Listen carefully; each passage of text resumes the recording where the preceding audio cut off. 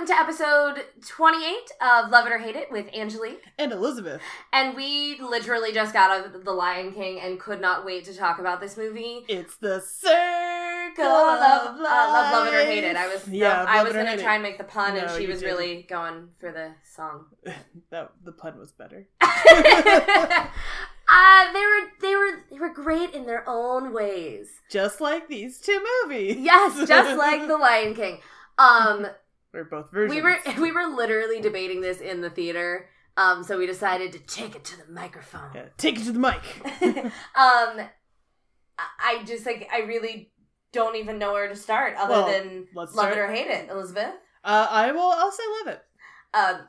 Shocker of the century. I loved it. I am a major fan of the first. I know you really enjoy it as well. I do. It's definitely one of my favorites. Like, it's a close second to Aladdin, for sure. So where do you fall in terms of comparison to the first? Or, actually, I'll just ask you that. Between the cartoon and the computer cartoon? Do you feel like the computer cartoon, the photoreal, as Disney and Jon Favreau would like us to call it? Which is true, because it's not like they take lions or like, hit your mark. Oh, exactly. Bad kitty, bad. I wish, sort of, that we could have seen them try and direct animals, but then we get into circus stuff, and then it gets depressing. A whole thing. Go ahead.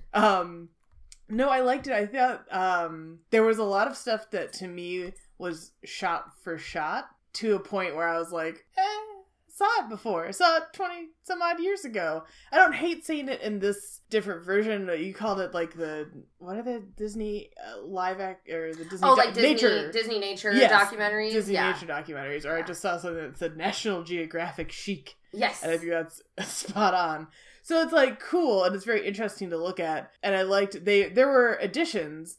It started off very, like, exact shot-for-shot remake in a way, so it started to feel like, well, I mean, this is nice, but, I don't know, there's other stuff that you could make too. I'm just spitballing here. And a lot of people have criticized the movie and criticized Disney's live-action movies, not including this one, but as just kind of being a money grab. Yeah. And yeah, it sucks that there's a lot of movies kind of being remade, rebooted. That's the culture that we live in right now. But for me, every single moment of the shot for shot is actually what I liked the most. Because I think as a kid who grew up, I was 4 when the first Lion King came out.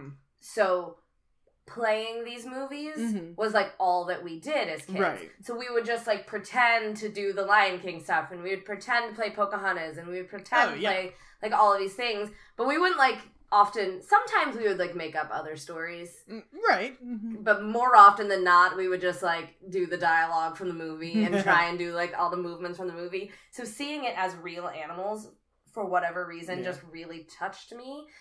And it just reminded me how powerful some of the imagery is in the first Lion King, and how brilliant it was in terms of the storytelling and these sweeping camera angles. I think what makes Lion King so cool in itself already is that it's so cinematic. Yeah. And moving forward, I think a lot of the Disney movies, especially where I think of like shots in Pocahontas or shots in I don't know what movie I was thinking of next. What's funny is I read a while ago that originally Pocahontas was going to be like the prestige project, and Lion King was like, we'll work on it, and we like it, but it's like not this grand thing. And now it's like people say it's the best like of the animated bunch. I mean, probably on like a technical level and like dramatical level. I mean, I feel like on the storytelling level, storytelling, solid. So like, I don't argue that. I just happen to like Aladdin because it's funnier. Totally. But that's just that's taste. That's not a quality issue. Exactly. And I do think that that's probably also why things really picked up for you once we hit the Timon and Pumbaa section. Yes. And it does. It is a much more fun movie once that happens. I think that's even the case in the cartoon to an extent, except with the musical, like, I just can't wait to be king. That's a very vibrant number in the cartoon, and unfortunately, it was cool to see all the live action animals, but it lost a little of that pizzazz because there wasn't the colors and like the Well, I was, like, super happy that we didn't have the animal pyramid again. Oh, yeah? That stressed you out? I just was like, I felt like that would have been stupid. Mm-hmm. Because it's so fun and animated because, you know, you have these animals climbing up on top of each other and then they squash Zazu at the end and it's hysterical. And but it's a cartoon. It's a cartoon. So that was like, yeah, that was one of the main moments that when they changed it, I was very happy. Right. I was like, oh, well, I like the colorful version, but they've established that these are real animals. They're moving like real animals. Yeah. They're talking like real animals would talk if they could talk. Yeah. Which I thought is interesting. We were, in the time since seeing the movie and discussing it, I originally was a little not as excited by the fact that their mouths didn't animate a ton when they talked for all the different animals, but as it's grown on me that it didn't, because I think you're right, and it would have looked like ventriloquist dummy weird, or just like it would have skewed from this kind of beautiful photoreal like look they had going to like, oh, like wrong, like it's wrong. Oh God, it's wrong. You're like, why are they moving that way? Yeah. It would make them feel like they were like cursed or something. Because all the other movements were very natural. The more animated human jaw talking on a lion would have like made it unnatural, and then you get into like the uncanny valley and all that. Yeah, and when you have this like naturalistic kind of situation, you want it to feel very natural. And the other thing that made this whole movie feel very natural for me was I do think the casting is impeccable. Mm-hmm. It is spot on. Everyone brings the character to life, and not in a way where they're like mimicking the performance of other people, because they're actually like, there's definitely, they made sure to let them make it their own. Yeah. In both their speech patterns and in their singing. Because there are moments, of course, as people who've listened to the soundtrack a billion times, where you know what the next note is supposed to be. And then they do another note and you're like, makes sense. Yeah. Your version's better. That's fine. It's fine. Do your thing. But they also do the same thing with just the way that they speak. And Billy Eichner is holy crap, hands down my favorite part of this movie. Because, the thing I was reading just beforehand is it was like a little bit of an interview, and the original Timon and Pumbaa are very vaudeville broad, and him and Seth Rogen together were a more modern take on that. Yeah, that I think like current audiences will obviously like, and I thought it was so they're just so funny. They have perfect chemistry in a way that it could. I was incredibly impressed with how they brought that together. And it's funny because for a long time I wasn't really on board with Billy Eichner. Same, because I don't like yelling. I don't like yelling. Don't come at me and act like I should like yelling because I do that on this podcast. I know, we get excited. It's different. No, that's my Billy Eichner impression. No, because it seemed like his shtick for the longest time was just yelling, and then it kind of expanded and he built on it, and now he's doing such a variety of things that I'm like, oh, I get why people maybe came on board in the first place, or maybe they saw other things he did beforehand that I didn't, and so he's like toned down and he doesn't do that yelling thing. Yeah, and has, as it turns out, a beautiful voice. I had no idea. No, tremendous voice. And I think he also uses. It is totally a Billy Eichner performance. Like it's not like you mistake him for somebody else. Yeah. But his shtick works so well in Timon that it's really, really brilliant. The kind of very frenetic energy that he has, in that kind of version of his comedy, and it fits for a little meerkat because they're very skittish and skittery. And in some of the moments where Pumbaa's like a little, just the way that they banter back and forth, and the times when Pumbaa is kind of like exasperated with Timon. I feel like I could literally see Seth Rogen's face in this warthog, which I mean that with all of the love in the world. Because we were joking, we talked a little about it, I think previously on a different episode, but that like when they first released the character posters, there were these straight on shots of the characters, and so people were like, Pumbaa's ugly, and it's like, well, he's a warthog. What'd you think he was gonna look like? And warthogs aren't that hideous. Like, no, but they're also not like cute and cuddly. You didn't like grow up with a warthog teddy bear. There's a reason you grew up with a teddy bear. They're not soft and round like the animated cartoon. Yes. All the harshness is very softened in the animation. But then we got the thing that had just about everybody in our theaters screaming with glee was a little baby Pumbaa. Baby Pumbaa. Baby Pumbaa is the new Baby Groot. Okay. Yeah. I say it now, and I stand by it. Baby warthogs are very cute, as it turns out. Before they get their little tusks and everything, they are adorable. And so during the Hakuna Matata singing when I was a young warthog, and the whole flashback, he's sitting in a little mud puddle farting, and it's the cutest little pig. And they say fart this time. And they do say fart. Which I thought was genius, because if they were going to do Hakuna Matata, they had to make it a teensy little bit different. Yeah. And to take the most iconic line and do that, I thought was absolutely genius. And I'm reading in our interview that confirmed they did record together. Oh, which good. That you could tell. You really could tell, because the way that they kind of banter back and forth and step over each other's lines would have been really hard to do if they were recording separately, like most voice recording performances are. But they all did Hakuna Matata together, with Donald, and I love that. They joked a lot in this interview with Variety about singing and sharing a singing credit with Beyonce and Donald Glover. How does that happen for Seth Rogen? When you look at your life, you never imagine, not only am I going to be in a movie with Beyonce, but I'm going to share a song credit with Beyonce. Yeah. That's nuts. That is insane. But it's amazing. Yeah, and they're just, everything about their pairing was perfect. And yeah, this whole not saying fart thing where he goes, "Hey Pumbaa, not in front of the kids," and that whole sorry. Yeah, that's all the vaudeville stuff, and so letting him say fart, and then he says something like, "Well, weren't you gonna stop me at some point?" Yeah, and, it's such a fun way to call out that moment for the adults in the crowd who probably remember that line well too, and that's where we all learned as little 8-year-olds or 4-year-olds or however old you were to be I'm gonna be a vaudevillian. Basically, I was it's okay, I still watched it when I was 8 too. Don't worry, don't you fret. The Lion King be on repeat in my home. Nathan Lane taught a whole generation how to be little vaudeville stars. Sure enough. Straight out of New York.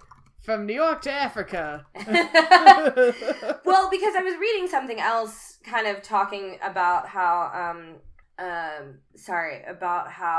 Nathan and Ernie had previously worked together, and they had that chemistry and that relationship, and I love how easily it seems like Billy and Seth were able to recapture that. Mind you, this is a movie that was made over 3 years. Beyonce only had one child when this movie first was announced. This was made over 3 years? 3 years. It took 3 years to make this movie. Jon Favreau was explaining to me that I'm shocked. Not only did he made The Chef Show in that time, he made Far From Home and Endgame, basically over the same period that he was making The Lion King. When the hell was he directing The Lion King? When the rest of us are sleeping, this man was working. I really, truly don't know how he was, how he did all of this. It's kind of insane, but I don't want to be a dick and take anything away from him, but I mean, at the end of the day, a lot of that work is on VFX artists. Exactly. That's kind of what it comes down to. I'm not trying to diminish him. No, but that's how he can do it over 3 years. Obviously, he's signing off on a lot of things, but that's why you have to, obviously make mention that this is a team effort. Mm-hmm. The same way it was with the animated project. Yeah. And I personally maybe feel like it's kind of cooler. I mean, all movies are a team effort. Don't get me wrong. But I like the fact that this was such a group, all hands on deck project, that all of the cast was very involved, that Beyonce was coming in, not even when she was recording, they were, going over the music together. She descended from on high to come down. She descended from on high. Don't get me wrong, I like Beyonce, but she is definitely on another... She's on a whole other plane. Literally, pretty much on another plane, yeah. Which is fine. And I actually liked that. One of the big changes in this is that they give Nala a bit more to do, because young Nala is she's got a big old personality. Yeah. She's got a lot going on. Adult Nala is just kind of a sexier Nala. Sexy Nala. Which you're that's a little weird, but okay. Where this Nala's Nala warrior princess. Were you as uncomfortable during Can You Feel the Love Tonight as I was? I was these lines are about to get it on. These lines are going boom. What do lines? I don't need to know. Never mind. Can you feel I don't need to know how lions procreate. Oh, she's really okay. Stuff in my own world. I mean, the music's great. It's Lion King. It truly is fantastic. And the new music is fantastic. You get Beyonce's spirit in the movie. That was a jam. It is a jam. We haven't heard it start to finish because it's not like the whole song plays. It's a movie, people. And it's not her movie. She's a whiff. Yeah. But you get enough of it, and it's in a part that makes sense. They don't like take. And maybe they do take out another song that was right there that I just don't remember. I think they just replace score. Yeah, because her song comes when he goes back to Pride Rock for the big finale. Mm-hmm. And if I remember correctly, he goes back, like, she leaves. Yeah. She's like, what a bummer, you're a do-nothing loser. Oh, you can call him a do-nothing bitch. No, okay, Ronda Rousey. I was saving bitch for the freaking hyenas. We'll get there. Oh, we will get there. But she leaves, I think, without him.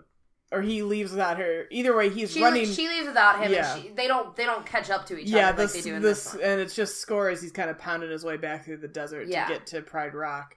And then, so this time it's the two of them leaving together. He catches up with her, and that's when the spirit kicks in. And it's a pretty, suitably epic, go claim your right, young man. Yeah. And it's like, yeah, go get it, Simba. Speaking of hyenas, though, they were a lot scarier, I think, this go around. Yes, they definitely played the hyenas on the scarier side than the funny, silly side, even though they had Eric Andre and Keegan-Michael Key playing the two kind of sillier ones. But the rest of them were really creepy. They were very creepy, and I felt like were way more of them. There were way more. There is the whole Be Prepared song where there's a huge bunch of them, so you can do that Triumph of the Will shot where they all march like little Nazis. Maybe that's why they didn't do Be Prepared that way. It's actually kind of a little bit of what I was reading on trivia that kind of implied that that's maybe why they didn't do it. But, I wouldn't necessarily recreate that shot if I was doing... If you're doing the natural movements as we discussed earlier, you can't get hyenas to goose step. That's just not how hyenas move. Yeah, they're like, we don't do that. So, I don't mind, obviously, and boo Nazis. Hyenas don't want to be Nazis either, thank you. The point was that Scar was evil, and they were just trying to get you that association. Anyway, but they were just they just showed way more of them more often. Yes. I feel like it would be Scar, the 3 comic relief hyenas most of the time, and then you'd get a few more at key points, but constantly there was a giant pack of them. Which then to me, because I think when I was younger, it never made sense to me how he was running shit with 3 hyenas. Yeah. I was like, oh, you and 3 hyenas against all these female lions? Yeah. That seems weird. But now it's no, there were 3,000 hyenas. It made it a believable threat. And they really intensified the elephant graveyard scene because there's all these tunnels and stuff, and their heads come boom, pounded through holes. Very stressful. And it's very, snappy jaws and everything. It's very stressful. And then the lead hyena bitch, because she's a female dog. Mm-hmm. I see what you were holding on to there. That was good. It's I gotta make this joke. She was very intimidating. I like that she was more of a leader character and a little more in charge. I think versus just Whoopi and being. She was kind of in charge. Whoopi was authoritative in the cartoon. Yeah, but she was more the authoritative level of Keegan's hyena in this character in this one. And she was voiced by Florence Kasumba. Yes, who had a feature role in Black Panther. And I was like, oh my god, so exciting. She has a great, beautiful speaking voice, and I was like, she didn't say anything in Black Panther. Oh my god, give her lines. She's great. She got She maybe says a few little things. Yeah, it's very little though. Give Florence Kasumba more lines. I want to hear her beautiful voice. Yes. So it was kind of cool, and I like that she and Nala kind of face off at the end. It's just a little extra. Yeah, it gives it a little something. A little something. A little sprinkle of extra business, which is always nice. At first, I thought she was facing off with Sarabi. Oh, yeah. I thought she was facing off with Simba's mom, and then I realized it was Nala, and I was like, well, that makes more sense, because the fact that Sarabi faced off with Scar, I was like, okay, girl, you still, like, I know you're like a mom now, but like, you're still very fierce. And it just made me wonder about, like, again, like the age range of everyone. I was like, don't think too hard about how actual lion prides work. It's gonna freak you right out. I was like, how old is everyone? Because, like, all those lions are related. Well, yeah, we know that. That's why there's only 2 male lions and all the rest of them were girls. But I mean, like, Nala and Simba are related. Yeah. Okay. They're half siblings. So you're not as freaked out. No, I mean, I just I spent some time working through that as a younger child. Yes. It's age very 12, biblical. Yeah. Age 12 was real wild. Also, it works a little differently in the animal kingdom. It's all... Yeah, like, unless she's Scar's kid, who else's kid is she? He's the only male lion in the piece. Just the sexy rogue lion we never got to meet. Yeah, he died in battle, even though the dudes don't battle. Right. Because women rule. Women do everything. Which I do appreciate that they really showed more of in this. Yeah. More of the women hunting and the fact... And I did the women go, like, chase off the hyenas in the original movie? I don't think they did. I don't remember that. That was just, like, a tiny reference that they threw in there that I was like, yeah, the women are security. Yeah. Got, like, a little too excited about that. Sorry, guys. It was funny. We looked at each other when it happened. I actually couldn't tell what your reaction was, even though we did it. They were amped up Sarabi a little bit too, because in the cartoon she calls Scar out and is like, oh, there's no more food, there's nothing to hunt. Mm-hmm. And I feel like he must ask her to be his queen as well. But he does, but he, like, only asks once. Yeah. In this the animated. Amplified the very Hamlet-y element of it, of like, baby, I love you, be my queen. Oh, when they talk about the fact that she chose rejected Mufasa. him before. I was like, well, then get over it, bro. And then he brought it up 3 more times. Yeah, so that... I was like, so we're still salty that she decided to date your brother, which, by the way, y'all, what? Remember, I mean, I get it. There were 2 of you, but she had very limited choices. She wanted the king, not the king's brother. Yeah, and it's... and you're mangy. It's just kind of, like, it doesn't ruin it or anything, but no, I just kind of wish that, because Scar in the cartoon was just straight up wanted power and wanted to be king. He wanted power for power's sake, instead of he had hurt feelings because a girl rejected him. That I was like, that was the look on my face when I was trying to look at you in the dark in the theater. We were having the exact same reaction, because I think it's also really upsetting, because as a woman in real, like, human life, mm-hmm. women are incredibly susceptible to retaliation and violence from men based on rejecting them. Mm-hmm. So it really bugged me that was part of the reason why he was trying to take over as king, was because she rejected him technically sexually. Yeah. I was like, nah. I was like, not about that. No, he simply should only want power for power's sake. It was actually a lot more appropriate. So that was a little... That's... If he was mad at her because she wouldn't... submit. Yeah, like, procreate with him now, I probably wouldn't be that upset about it, because that would be power and all that. Yeah, he was saying that, you're now my queen because I'm now the king, whatever.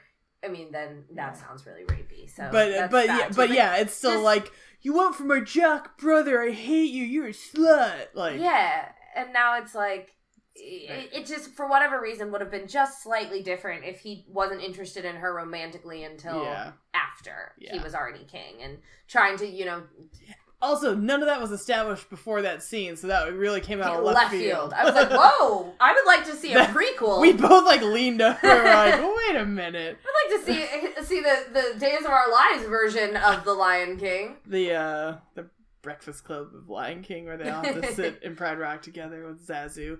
I got you for 2 months, Scar. You mess with the hornbill, you get the horn. That's funny. I like that. That's pretty good. I thought John Oliver was so good. John Oliver was delightful. He was great, and I just can't wait to be king. Yeah. Because that was a hard part in that, weirdly enough, and this is going to sound insane, but I I wanted to feel like the bird's slightly out of breath from having to, like, find these kids. And when he's, like, in the panic moments of, like, he can't see them underneath all of the feet. Yeah. He sounds like a panicked parent. Yeah. Like, he's like, I'm gonna lose my job. Oh my God, I'm gonna get fired. because I lost the future king. So I was definitely a fan of that moment as well as some of his more heroic turns. And I liked when they play with him and pounce on him as a joke while he's like giving the morning report, and then he goes, "It's the news." Yes. Yes. There are very slight tweaks to the dialogue in this movie that I, aside from that horrible Scar moment, that I thought really they added to it in terms of like the bringing it into present day. Yeah, they made it more current. That really worked for me. That was one of them. There were a couple other like more overt like political messages, particularly in the part where they're talking about Hakuna Matata and why it's like a terrible idea. Yeah. It's like, we don't care about other people, and how like if that's so wrong, then aren't we just evil? Yeah, like aren't we bad? But we're not, so it's fine. Like and it's clearly a little bit of political commentary there, but it's and to not be so selfish. Yeah, but it's awesome. And I like the expanded world that Pumbaa and Timon live in. Yes. With all the other little critters that were really cute and fun. Literally so adorable, I've got to say. And you get a few more like fun like voice surprises too. And I wish I knew who voiced that gazelle that Simba accidentally scares, because that sounded somewhat familiar. And I wonder if they've added it. I don't know, because there's Simba. Well, Amy Sedaris plays one of the characters, which is pretty fun. She's the elephant shrew, which is the cute little mouse-looking thing precious. With a little big nose. They also add to one of the musical numbers in their fancy place. Oh yeah, no, she's listed as Elephant Shrew online. So, but there was somebody else. I feel like it must have been somebody who Simba accidentally sneaks up on, and it's like a gazelle or something. Mm-hmm. Antelope. One of the two. I don't know the difference. I don't know animals. That's what I've learned. I used to, boy howdy, but I don't anymore. And it just was really, it's just a cute. It just adds to the cuteness of their little world and makes it a little more interesting, because one in the cartoon it's just the three of them in that whole big jungle space, so it is kind of like, wouldn't there be more critters? And there are, and they're all adorable. Truly so cute. Also so cute and so adorable. Shahadi Wright Joseph and JD McCrary do a bang up job. They actually performed at Essence Fest. They performed at Just Can't Wait to Be King. Aww. And so when I heard it again today, I was like, it's so good. They're so cute. They're so talented. Of course, Shahadi has already had a big year by being the creepiest child ever in Us. The cutest little kitty cat and the creepiest child. Yep. And then JD, of course, burst onto the scene when he did that amazing Grammys performance with Donald, and then was in Little earlier this year as well. And I just think they are so precious. As you said in the infamous scene where Mufasa dies, he destroyed me. He really does.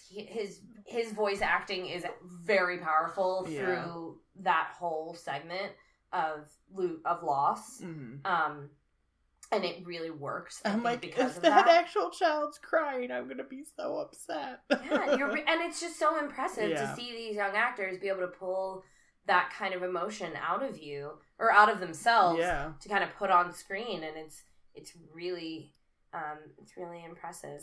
And speaking of, we gotta talk about how hard we cried for the umpteenth time at the specific Disney theater. Yes, where we seem to catch like really cried Christopher Robin. We sobbed at A Wrinkle in Time. That was borderline therapy. Well, you guys know. Yeah, you heard that episode. She really, let me tell y'all, she really let it have it during the whole sequence of Mufasa dying. No, it was so sweet because there were many. You cried in the beginning. I did. I cried multiple times throughout the movie. I cried in the beginning. I cried when Simba's trying to wake him up. I think I cried again when looks at his reflection. Looks at his reflection, and his dad is talking to him in the clouds, and it's a lot. Mm-hmm. Ha! You cried more. I cried more times. I just cried more intensely in one moment. But you were not the only one. Oh, we heard sniffles. So many people sobbing, sniffling, and I'm sure everyone, if their kids were there, were looking at them like, "You good?" Well, because that happened in real life. I watched the cartoon with like my best friend from childhood. She's got a little 4-year-old. and we were watching it, and we weren't sure how she was gonna react. And I think I can't remember. I feel like my friend cried a little, and I was definitely staring straight ahead, but tears full on rolling down. And then we finally looked at each other, and she's like, and I was like, I'm fine, like that Friends meme where Ross goes, I'm fine, and I did too. That's exactly how I was. Where I'm like, no, I'm fine. And my friend's little girl called Scar a butthole. Did she cry? Was she emotional about it? She was quiet and concerned. But I think it's too huge a concept for a 4-year-old. Did she ask about it later? Do you have any idea? I can't remember. She must have. Yeah. Because I don't remember that I got death then, but it was the first time I really saw death on screen. Yeah. And it affected me, but it wasn't until I got a little older that it really... Because I know I saw it in the theater, and I asked my mom, I was like, did I cry during that? And I think she said the same thing where it was like, no, you got very quiet. And a little... Because you know it's serious. You know it's upsetting. But you just don't fully get the concept. Fully get the concept. And then there's some comfort, I think, especially if you're little, that he comes back to him in the clouds later. So it's well, he's not gone forever. Exactly. So that takes the edge off. And then as the plot goes, they get right into Timon and Pumbaa. So Thank God. Because I always thought that was the best storytelling, little Band-Aid you can put on it is to let you laugh that soon. Yeah. You need it. Because also, he literally, lies down to die in the middle of the desert to be eaten by vultures. It is pretty dark. It is about as bleak as it gets. So I really loved the fact that they, let them charge in literally. Yeah. And brighten the day. And I think I said it, and it's I wonder how it'll play for kids now, though, because it is photoreal and those lions look so real, if it will freak kids out sooner in life than younger. Well, I think the biggest reason that it didn't in my head I was screaming, it looks so real. Yes, but you don't see any blood or gore. There's no blood or gore. You don't see him stop breathing, right? Which I think that would be huge, because especially when death scenes happen in movies and they're breathing or trying to say their last words or whatever, and then they stop. That's rough, because you understand why Simba can think he's just sleeping because he's just lying there. You didn't see the transition of him going away. So I think kids might still have the same reaction to it that we do, not be quite as freaked out. Yeah. Meanwhile, the whole theater full of adults is oh my God. Yeah, I feel like the kids didn't know what was wrong. You're right. Kids were probably are you okay? Yeah, Mom, why are you freaking out? We're in the Lion King. Do you like it that much? I love it. Yeah, so that's just such an infamous moment. And so that for me was my main love of the movie, was all of the iconic moments, the iconography of I loved watching baby Simba step into the paw. Yeah, that made you cry. That made me cry. That definitely made me cry. Screw you, that made you cry. Cool, there was a few things. Didn't I already admit to the fact that there were a few? Just kidding. But yeah, it was really nice to see some of those big moments, some of the GIF moments, honestly, done in this photoreal way. Because I was someone from a very young age, probably because of this movie, that anthropomorphized animals. Oh yeah. And always think about what my dog is actually thinking or what she would say to me, and I'm sure some of you know that I actually speak for her. But I think some of that came from seeing The Lion King as a young kid. So actually seeing animals talk like this is kind of trippy, because you're this is what I always imagined. That's what I always wanted. Exactly. This is what I think of when I'm watching a nature documentary. Have you ever seen that show Too Cute? Yes, the best show ever. Truly the best show ever, where they basically take you through these baby kittens and puppies through their birth to 8 weeks. Yeah. The best show ever. And they narrate their lives and what's going on with them and how they're relating to their siblings and stuff that's going on with their mom and when they fall down. My two favorite episodes are one, they have like Labrador puppies that are gonna be like leader dog training or do professional stuff, but then they put a vest on one and it tips over and doesn't know what to do. It's like, help. Just like its little legs go in the air and it's the cutest thing. And I don't want to go to work. And then the other one is there was some kind of like fancy breed of cat that had kittens, and as they were explaining, and the two parent cats were like fancy, both the same fancy breed. Yeah. And basically, I think it was like two white cats, and then the kittens were all darker. Stop, yes. And then the narrator says, "If you're wondering, yes, the kittens are meant to look like their parents, but these kittens look an awful lot like the handsome cat next door." And they they bring in this photo of another cat from like the neighboring house. They basically slut shame the cat. Basically moried the cat. And you're like, okay, But to the dad cat's you are credit, not the father. To the dad cat's credit, he didn't seem to take issue with it, and he understands that that's how it goes sometimes. They had a party, they got a little swingy. It just was like the funniest reveal I've ever seen. Because sometimes like, kittens come out one color and like the color changes, or puppies the same thing, and they're like, so those cats are gonna come out all different. But the narration stuck with me to this day. Well, now that you say it, I really want like shorts that handsome cat next door that are basically like a little mini reality show. I think that would have been very entertaining. I want the reality show of the jungle area where Timon and Pumbaa live. I think that'd be that'd be so funny, super fun. And then of course we have to hit on the king himself, Mufasa. Oh yeah, James Earl Jones. Wonderful to have his voice performance back as the only person returning from the 94 cast. I was telling Elizabeth that it's something that if they really wanted to do, they could have done with his previous voice work. But he's such an icon. Yeah.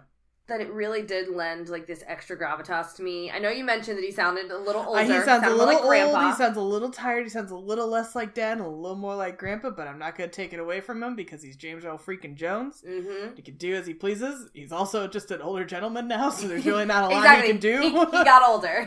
What you gonna do? Time progressed. What do you want? What is something that didn't necessarily work for you aside from the kind of like shot for shot nature? The shot for shot nature. I actually. It comes back to our whole point that, like, you can't do some of the cartoony stuff because it's photoreal, but I was a little bummed at the change-up of Be Prepared. Yeah. But, I mean, it's actually quite campy in a way. I mean, he literally, like... He flails his mane. Yeah. And they do that, And people were upset about the silky black mane. Yeah, which... Lions with black manes exist, so I don't quite know why they did. I think it's really funny that you said that because so you could see me you Googling lion black mane. We can hear you Google.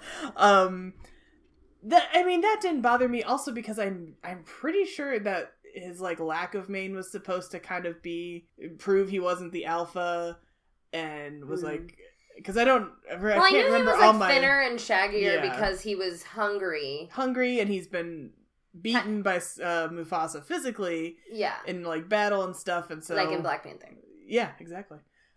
Incidentally, the king from Black Panther, T'Challa's dad, was Rafiki. Yes. And for a minute, I thought he was only gonna speak. I'm not sure what African language it was, but he didn't speak a lot of English at first. It just was speaking to himself in a way. Yeah. And then he opened up, and I was like, I would have been cool if Rafiki had just not said anything. Yeah, it would have been English. fine. It would have been awesome. I would have been like, that is incredibly authentic, really, and I am into it. So, but anyway, so the loss of Be Prepared is not the end of the world because it makes sense within. Well, it does. It's not totally not there. It's just not. It's a different orchestration that I didn't. You didn't love it. It's fine. Because it's funny, he starts off, I almost didn't realize the song was starting because he's really doing Rex Harrison sing-talking where... and then it kind of builds into this different... Yeah, it's it's more of a spoken word. A spoken word album. And then he hits the note, though. Hits the big final note, which is cool. I didn't know Chiwetel Ejiofor could sing like that, so that's cool. Yeah. And that's why I think... when he hit the note, I was like, oh, I wish they had done the song a little differently so we could have heard him sing. But It's alright. I sort of felt like they were trying to mask... Maybe he's not the strongest singer. Oh, okay. But I don't know. I've never heard him sing, so I have no idea. Yeah, I was like, that could have been somebody else for all I know. Yeah, but I do appreciate that, unlike past Disney movies, they wanted everyone to sing their own stuff, which was evident. Seth had like one bum note. Yeah, I mean, he's not a singer, but they made it work. Well, because everything else was amazing. Yeah. I was very impressed. The bum note came kind of early. Yeah. So I was like, oh. and then it got there. Yeah. But I'm trying to think of, like, there's nothing that I didn't, like, enjoy in some way. I think it's just... It's a good enough thing you didn't like. It is a little, like I said, with all the shot-for-shot stuff, it just does feel a little redundant in a way, as, like I don't want to take anything away from the amazing cast they put together, and the cool changes they made. We didn't talk about...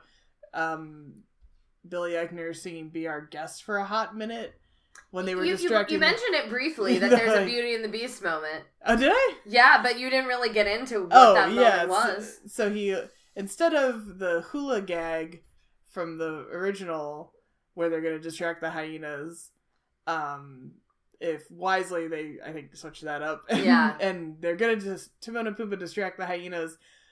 But with Pumbaa being the bait, but then Timon stands on top of him and does the full Lumiere. Yeah, Monsieur, Mademoiselle, it is with greatest pride and deepest pleasure that we invite you to dinner. So pull up a chair, and then he starts to do "Be Our Guest," and then they get attacked. Yeah, it cuts it short. But it's like the whole audience was losing it because it was a huge surprise. Yeah, I forgot about the Zazu moment when he does "It's a Small World." Oh, he didn't do that in the movie. No, that's so fun. I think that was kind of the nice like change, the nod to the Disney. Okay. The Disney legacy. So it's pretty cool. Because what's the other? Oh, he said, "I've got a lovely bunch of coconuts." I forgot about that one. Then he goes into "It's a Small World." Yeah, so like I don't want to take anything away, but it just I think I said in the theater, like the ratio of like new to old wasn't strong enough to make it feel in some ways fully justified to do a remake. Whereas even though I didn't love it that much, Aladdin changed a lot of things to do to do a slightly... It's still the same story, don't get me wrong. Totally. But there was a lot of different story elements to make the same overall story, whereas this had the same story elements and then the same story overall. My argument to counter that is that this didn't need updating in the same way that Aladdin did. True.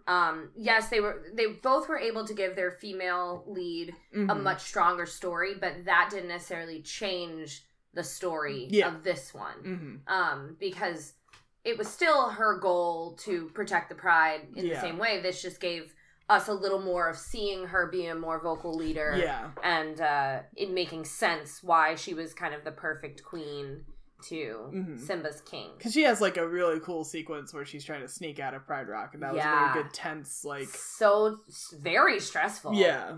There was a lot of things that actually were a lot scarier for me because they were not in the original movie. Yeah. So you didn't know what was going to happen or how they were going to handle it. Yeah. But a lot of that was played off of the fact that you had to watch these animals move in a way that animals can actually move. Yeah. That made sense. So they couldn't like put them in these situations that were just impossible. Yeah, because I kept picturing more cartoony things that I remembered, and then was like, oh, well, they're gonna... Like, even, this is little, but I noticed, when Rafiki, like, holds up Simba in Circle of Life, he's still sitting in a little spot. Yeah, he's not standing. He didn't plant his feet and stand up super straight to do it, and I thought, huh. And then I went, oh, but that's actually more how, like, not baboons. No. Is he a baboon? What is he? He is a... Mandrill. Yeah. Didn't even type it in. Stared off into space. Yeah. But, yeah, that's not how monkeys or apes, like, move, so again, makes sense. Although, thank God they didn't, like, animate a big red butt or something. No, because Mandos don't have those. That's right, you're right. I'm thinking of baboons again. Sorry. Yep, they're semi-related. They're similar, but... They're in the same family-ish. I did really like the animation on Rafiki's eyes, actually. Beautiful. A lot. It was really cool. Yeah. What did I not like that much? What did you not like? And it's not even to say that, like, I'm not... Oh, well, I said this as we were walking out of the theater. Some of the updates were so current that I wonder if they'll still be funny. Like, there's this, like, joke, like, this I can't joke that is very, very current. But at the same time, I feel like that probably also happened in 94, that there are some jokes that aren't really totally timeless. And I do feel like movies are supposed to be a time capsule, you know, and you're supposed to get a sense of what was going on politically, sociopolitically, in terms of humor and culture at the time. It's actually why I ended up eventually loving Gatsby, Baz Luhrmann's Gatsby. Yeah. Even though the first time I watched it, didn't really care for it, then remembered that the reason why I hate Gatsby is because, like, everyone in the movie and story itself is despicable. Yeah, that suck. But Baz's interpretation of it is actually brilliant. And I always knew that the decision to use, like, rap music and stuff was actually really brilliant. Because that's what would have been, like, to our time, what is kind of like counterculture. It fits. A modern jazz. Exactly. That's exactly what he called it, as a matter of fact. Oh, really? Yeah. So it is, but the flashiness and the beauty of it eventually ended up working for me. So I get that. I get that that it doesn't have to be totally timeless to work. I mean, Aladdin, as much as I love it, those are all references that I think kids now, that the impressions and stuff that the genie does, you would get that they're funny, but you wouldn't get the full context. Yeah. You're talking about in the original? Yeah, the cartoon. Yeah. Because they're just people that are a little bit older. Yeah, it's a whole separate generation, or probably in some cases like 2 generations removed from, like, if my niece and nephew were to watch it now.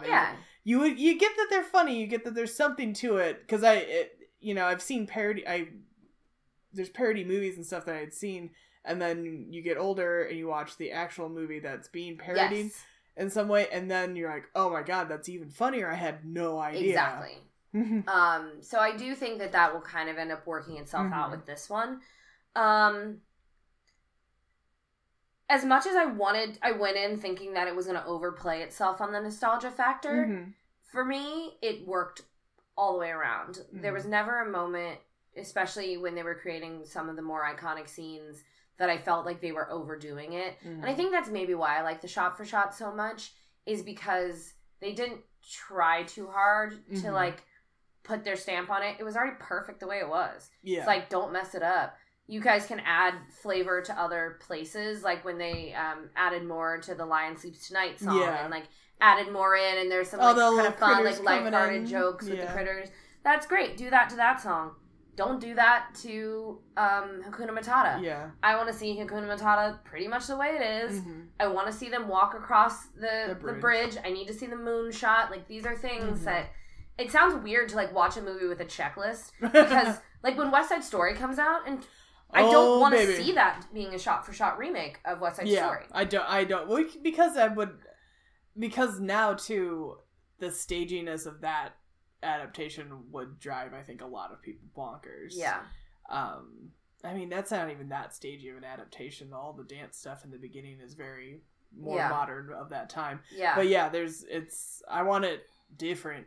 Yeah. But I mean, it's gonna be different / the same, and that's why I feel like remakes and reboots always kind of have their hands tied a bit.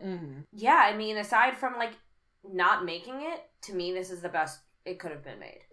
I don't have enough complaints. Yeah, I was gonna say, as much as I was like, it feels a little unnecessary. I mean, but you could make that argument for all of these remakes in a way. Yeah. There was no need to do a new Lion King. But the one they put out was a good version. Yeah. And I would say maybe better than Aladdin. Or definitely better. Yeah. Aladdin. It's definitely better than Aladdin, and I found Aladdin to be incredibly entertaining. I don't want to say this one's tighter. Not. Yeah, it's shorter. It's a little shorter. And the pacing felt right because I didn't realize it's almost 2 hours, but it still moved at what felt like the pace of the cartoon, which is only like about 90 minutes. Yeah, so this one's about 20 minutes longer, not bad in terms of what they added and took away to still like bring it in about less than 2 hours, where Aladdin was longer than 2 hours, which was totally unnecessary. Well, and speaking of necessary versus unnecessary, the trailer for Mulan has been out for a few days. I'm very intrigued, thrilled, and very excited. I think some people are like, "Well, there's no Eddie Murphy Mushu in the car." Be a Man. I love Be a Man. That's a great song. It's a great sequence. It's the same thing though, where they're doing a different take of it. They're not recreating the cartoon. They're going back to the original They're going back to the original story. They're doing it more like an epic. Yes. And a classic epic. And what's important about that, too, is that Mulan, as beloved as it is in America, it was very controversial. Yeah. It was widely thought to be very disrespectful with some of the way that things were portrayed. For sure. It was kind of a peak Disneyfying other cultures. Like Pocahontas and Mulan are... Well, Pocahontas not so much. That really kind of fell by the wayside. Yeah, but when it first came out, people loved Pocahontas. I had all the Pocahontas toys. All of them. I was Pocahontas for Halloween. Only a little dress costume. Nothing offensive. I want to point that out right now. There's no way on God's green earth my mom would have let me done anything other than the little costume she put together. Yes, of course. Which is fine. And I fully believe that it's okay for people of other cultures to appreciate and want to play other people because... Let's just get to the Ariel of it all. Let's do it. I never had a black Disney princess, so at best I would get to play the friend, but more often I would be playing either like a white character or like an animal character. When we played Spice Girls, I was always scared. They always tried to make me be Scary Spice. Did you want to be Scary Spice? Hell no. I was always Posh Spice, and I put my foot down. You're very posh. Thank you. So... Yeah, and I can't see you as a Scary Spice. Doesn't make sense, other than I'm black. Pen 15 actually deals with this. Oh yeah, I haven't watched it yet. in their series as well. But it is so important. I read a tweet by somebody about the idea that what Ariel did for redheads in terms of making them beautiful and making the jokes go away. That they hope that this. Will be that same kind of moment for young black girls, and that's exactly what this is supposed to be. Also, Ariel is a mermaid. She's a fictional freaking mermaid. So, unless we were going to cast a purple Ursula, I don't know why we need to make that movie photoreal. Right? Like, mermaids don't exist, so who cares? Who cares what color they are? What color they are. And, again, we already had so we, of course, had...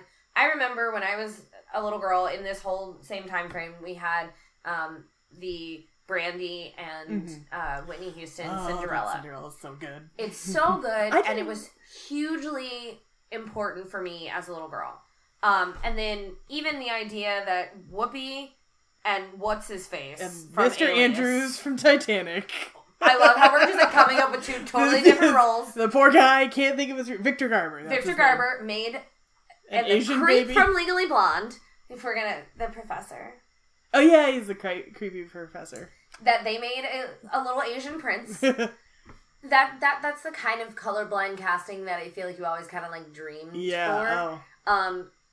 So the fact that we're still going to wait and see, obviously, who else is cast in The Little Mermaid, but casting Halle Bailey is a genius move for Disney. Mostly just because the girl can sing her face off. Oh, I know. I finally, I don't know much about her and her sister. And also, I thought her and her sister were twins. I did not realize they were not actually. They look so twin-like. It's so funny to me. Yeah. But then I saw, everyone posting the clip of her singing, so I clicked on it, and I was like, oh, hell yeah.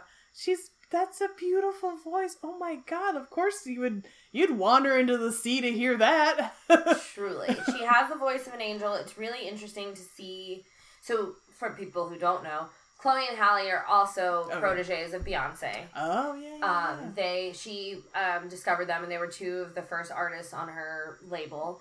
And so, over the years, before they got on Grownish and all of that, they were pushed super hard. by Beyonce's people. And so we would see them at every event and interview them all the time. Because we were like, Beyonce's going to like us if we do. And also because they're very, very sweet girls. And they're very, very, very talented. So seeing their rise has been wonderful. And then obviously getting Beyonce in this, someone like tweeted a joke that like she finally gets in the room with Disney and she's like, and listen, I have some recommendations for all the rest of your movies. And like starts listing out all the people that she wants to have cast. And by recommendations, I mean directives. Exactly. These are on my rider. By the way, I own this company now.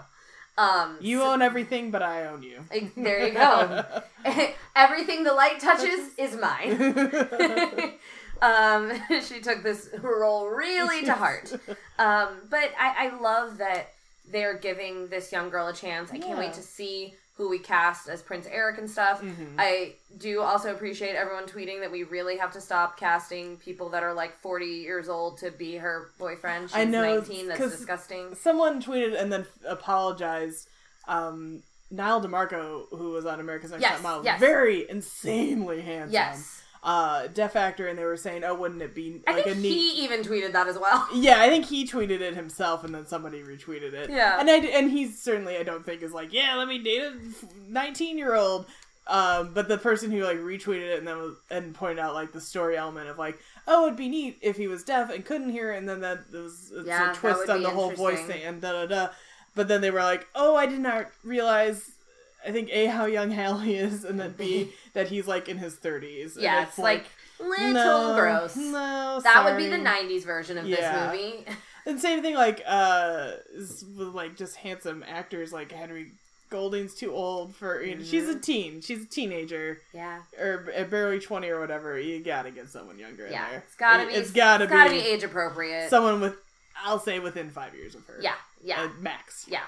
I just need 5 is the highest. I don't need her to have like an extra daddy complex. She already has an issue with the fact that her dad won't let her get legs. I don't want her to run it off to new daddy. I always like the joke that it's like, you're getting older when you watch The Little Mermaid, and she's like, I'm 16, I'm not a child anymore, and you agree with King Triton, and you're like, yes you are! You're like, you did. And that was the whole thing with Simba.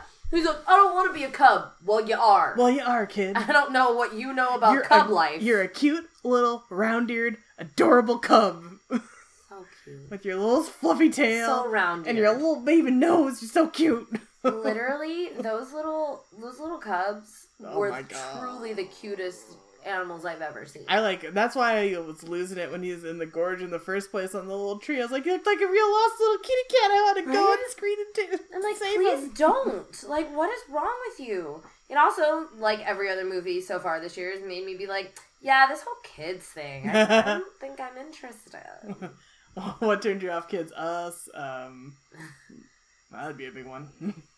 So, I mean, this one, the kids are bad. I just saw this movie, Luce, that's coming out soon, Luce. Oh, yeah. Don't really want kids after that. Oh, boy. I'm perpetually scarred from We Need to Talk About Kevin. Oh, yeah. So, we need to see something where the kids are cute.